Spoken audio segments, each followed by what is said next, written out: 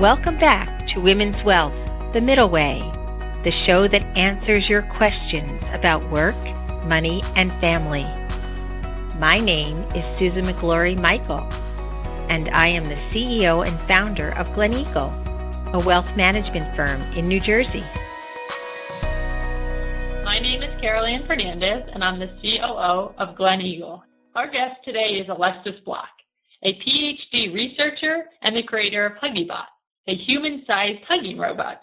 Alexis is conducting groundbreaking research in human-robot interaction, focusing on how humans and robots can interact in emotionally supportive ways. She's also co-founded the MPI Athena Group, a networking group supporting women in the STEM field. Welcome, Alexis. Thank you so much for having me. We're really excited to have you. This is a topic that when I read about, I definitely wanted to learn more about. Why don't you give our listeners a little bit of information about your background and how you ended up where you are now? I grew up in Milwaukee, Wisconsin, and I attended the University of Pennsylvania in Philadelphia for my bachelor's and my master's degree. I got my bachelor's degree in mechanical engineering and applied mechanics and 2 minors. One was in mathematics and one was in engineering entrepreneurship, which was a really wonderful opportunity because it was a degree that was combined with the engineering school and the Wharton Business School. My master's degree was in robotics, and I'm currently finishing up my doctoral degree, which is in computer science, through a program called the Max Planck ETH Center for Learning Systems. So since July 2017, I've spent time in Stuttgart, Germany, conducting research at the Max Planck Institute for Intelligent Systems, and in Switzerland, working at ETH Zurich. Oh, that is very impressive. You have quite the background there. I think I only understood probably half of those programs, but that's amazing. So how did you come up with this idea of HuggieBot and like using the technology of hugging through robots? HuggieBot is a project that is very near and dear to my heart. It started as my master's thesis topic, and I was so passionate about it, and I felt there was so much more work left to do that I decided to continue with the topic for my doctoral thesis as well. When I was 19 years old, unfortunately, my father passed away very suddenly and unexpectedly. And as you can imagine, it was really difficult to deal with, especially because I was living so far away from home. All I wanted was a hug from my mom or my grandma, who were just 2 people who really understood what I was going through and could put some meaning behind the hug. So when it came time to pick my master's thesis, I discussed this with my professor, Dr. Catherine Kuchenbecker, and at the time she was also missing her mom who lived in California. And together we thought, how amazing would it be if one day you could send customized hugs to your loved ones through a robot? So that's how the idea came about.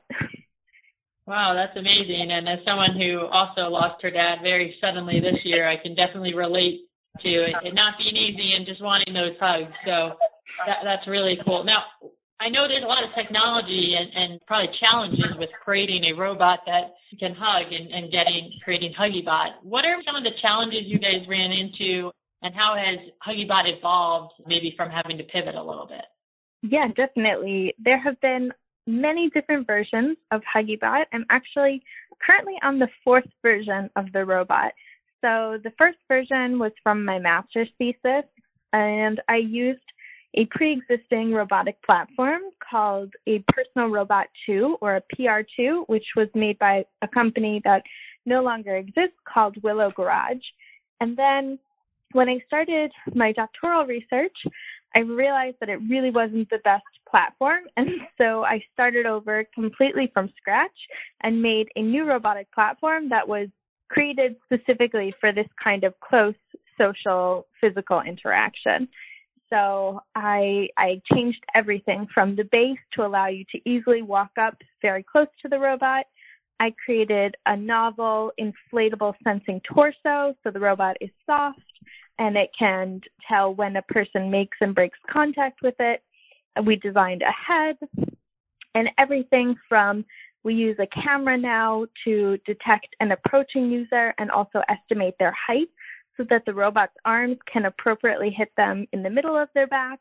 And we also use an adaptive hugging method that models after grasping so that the robot can adjust to your size and your body shape. So it hugs everyone comfortably in a secure embrace, regardless of their body shape or size, and it doesn't hold anyone too tightly or too loosely. Wow, that is amazing. A lot of technology and thought has clearly gone into it. That's really cool to hear the whole process. With COVID and the pandemic and everything, I imagine this was very popular as people aren't able to really hug humans or see each other as much as they wanted, especially in the past year. Had you seen a lot of interest due to the pandemic? Absolutely. I actually just finished running the last experiment of my dissertation, and I had 57 people who participated in the study, and I had a long waiting list.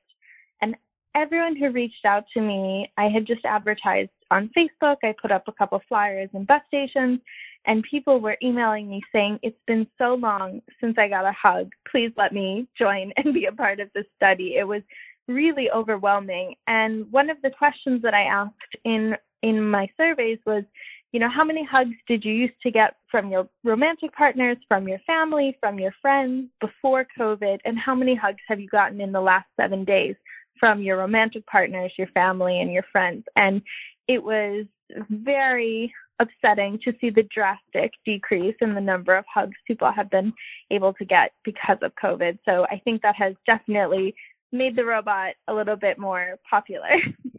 Out of curiosity, is your plan to expand this and make a lot of different robots and put them in, are people going to be able to get them in their homes, or is it more going to be like a science thing? I'm just curious on where you think the future of HuggyBot is. I would love to commercialize this research, and it's something that I'm currently working on and looking into. I don't think at this point the robot would be in people's homes. I think it's a little too expensive at this point for a robot that only does one thing. I would hope that far down the line it could be integrated with a robot that has other capabilities that would be more helpful for an individual. Right now, the way that I see it is more for larger institutions to purchase, places like universities, nursing homes, hospitals, where many people could benefit from a single robot. I have a feeling you'll have a few more people reaching out after our listeners learn about HuggyBot. I know even I'm interested in figuring out how to get in your studies or get on that wait list. We always ask our guests the same last question, which is, what advice would you give to some of the women who are listening who may have an idea that they want to take to the next level, whether it's a novel technology like yours or a brand new business idea? What's either one or two pieces of advice that you might give to someone on how to go about doing that? If you'll allow me, I think I would like to say three things. So thank you. So the first is that I have found it extremely beneficial to surround myself with other supportive and inspiring women. I think there's something very special about having a female mentor to look up to. Mine, Dr. Kuchenbecker, has really inspired me and been able to give me so much advice about how to navigate as a female scientist, and that's been really, really helpful. And seeing someone in a position or a field that you want to be in is very inspiring and can help solidify to you that it's possible. I know I've just learned so much from her. And women tend to look at situations very differently, I've found, than men, which kind of leads me into my second topic, which is that if you're truly passionate about something, don't let naysayers deter you from pursuing that. I remember when I first started talking about HuggyBot, this was back in 2016, my female professor was very supportive, and I remember I told some of my male professors at the University of Pennsylvania, and they kind of laughed at me, and they thought it was really stupid. But I truly felt passionate about this topic, and I really felt like there was something in it. So if you truly think there's something in your idea, whether it's technology or a new business idea, don't let a few naysayers deter you from pursuing that. And the final thing that I would say is don't be afraid to ask for help. This is something that I've had to learn and had to work on, but that asking for help is probably one of the smartest things that you can do. And it's really more a sign of strength than weakness, to be able to acknowledge what you don't know, seek out the answers from those who do, and to learn from them so that you can be better prepared in the future. That's been extremely beneficial for me and really, really helpful. I think that's great advice, and all of us, especially women, have a lot of trouble sometimes asking for advice, so I think we can't be told too often to do that. But we are very excited to see how HuggyBot continues to evolve and watching as a trend, and just really happy and appreciative for you taking the time to come on our podcast today and be our guest. Thank you so much for having me. It was really a pleasure to speak with you. Thanks for tuning into today's episode of Women's Wealth, The Middle Way. Make sure to subscribe to us and leave a review on iTunes, Spotify, SoundCloud, or your favorite podcast app. Join us for new episodes every other Wednesday. See you in 2 weeks.